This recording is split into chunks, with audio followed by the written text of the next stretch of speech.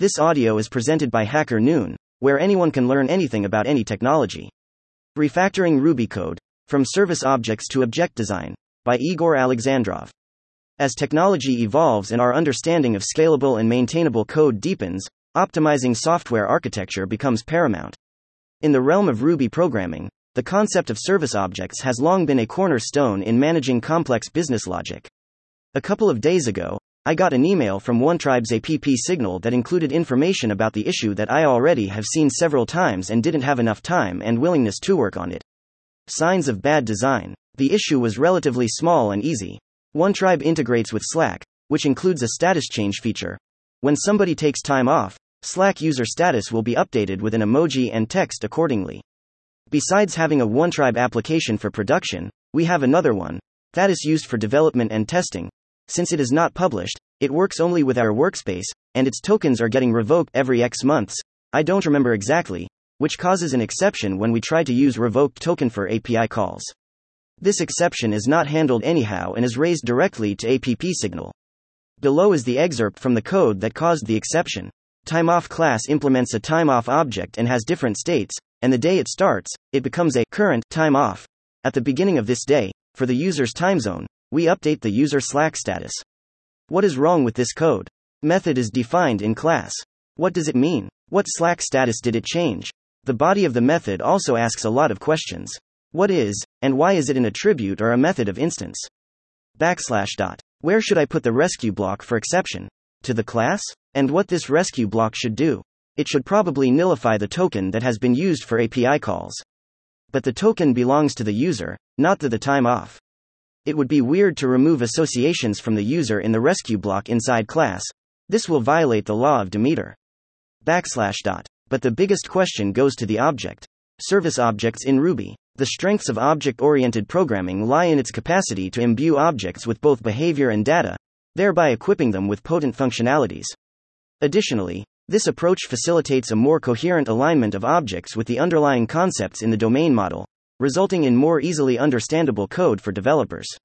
Service objects deprive us of these advantages and may lead to other code problems. 1. Potential for God objects. Service objects can evolve into God objects, aware of too many aspects of the system, leading to tightly coupled code that's hard to extend or modify without affecting other parts of the application. /. 2. Obfuscation of business logic. In some instances, excessive use of service objects can scatter the business logic across multiple small classes, making it hard to comprehend the entire flow of the application. /. 3. Maintenance overhead. When a codebase is riddled with numerous service objects, maintaining, updating, and debugging them can become challenging. This can increase the cognitive load for developers trying to understand the code.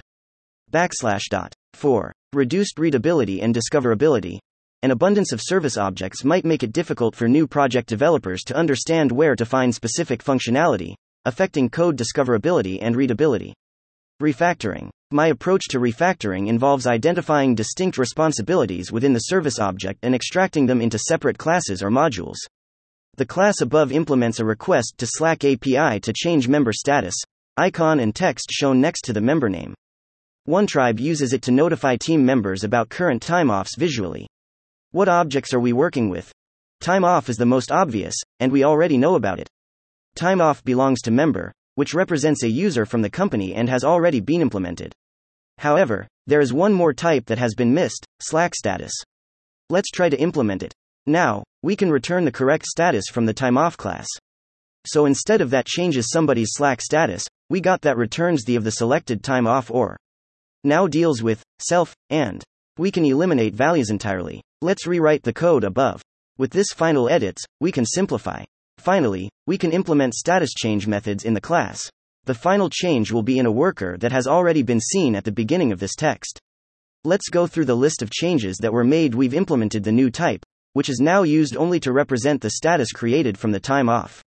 However, it does not matter which part of the system instantiates this object, it will still be relevant. Has been removed. The most significant and visible change is removing a part of the code that does not follow object-oriented principles and guidelines. /. The code that has been used to change the status has been moved from the class to. Now, this part of the code follows the law of Demeter. Last, I've managed to fix the issue with revoked Slack tokens. Conclusions. In conclusion, refactoring service objects in Ruby presents a crucial opportunity to enhance a codebase's maintainability, scalability, and overall quality.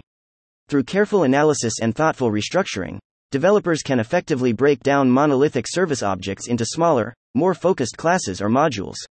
This process allows for better adherence to the single responsibility principle, SRP, improving code readability and facilitating more straightforward maintenance.